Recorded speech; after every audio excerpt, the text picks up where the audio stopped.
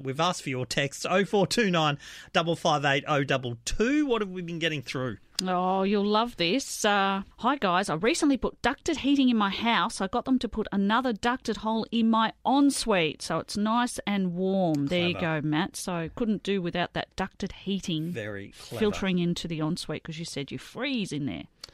Footwear, another one like you, Kylie. You need to have the Uggies, don't you? Got to have the warms. Jan, my warm clothes and footwear. Oh, absolutely. Mal, hi you too. Of course I couldn't function or live without that first cup of instant coffee as soon as I get up. I have a cup of tea for the same reason. It just warms my hands. I just love holding it. Morning, Kylie. Car heater essential. There is a photo that attaches to that. -5. I think it might be. We used to have Icy Pete who used to keep in touch from Canberra during winter, and I reckon that's him. It's got no name. Send your name through on the text as well, especially because you're going into the draw to win a family pass to Aurora at the Botanic Gardens. So it is Icy Pete. Morning, Pete. It is Icy Pete.